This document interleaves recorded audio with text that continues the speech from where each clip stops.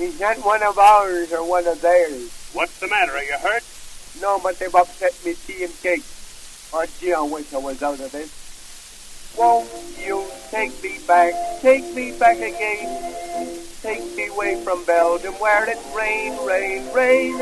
I thought I saw some climate when I lived on Salisbury Plain. But here, oh my, I think I'll die of water on the brain. Hey, here comes the mail, Corporal. Gee, I hope I get a letter. Yes, sir, I'm him.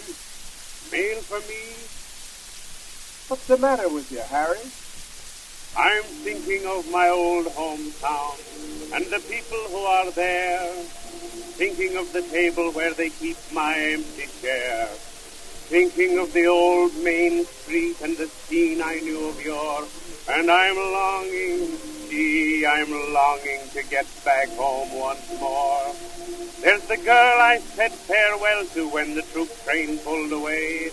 I can see her bravely smiling, but a tear she could not stay fell upon my hand in parting, and it burned an imprint there of a love that always waits for me, no matter how I fare.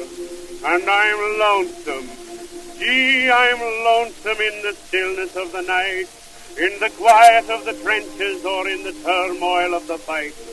I can see as in a vision all the dear old scenes of yore, and I'm longing, gee, I'm longing to get back home once more. Those apple pies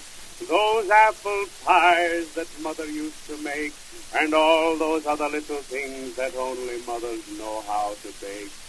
I'll fight for the clasps and medals and the honors of the war, but God, let me get back home again and see my folks once more.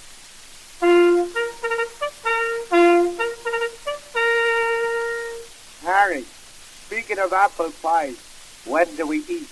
Don't you know that call? What do we get today? A change from soup? Yes.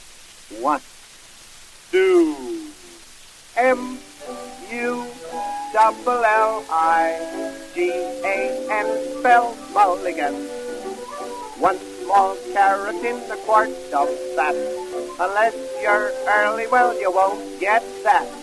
M-U-double-L-I-G-A-N-U-C.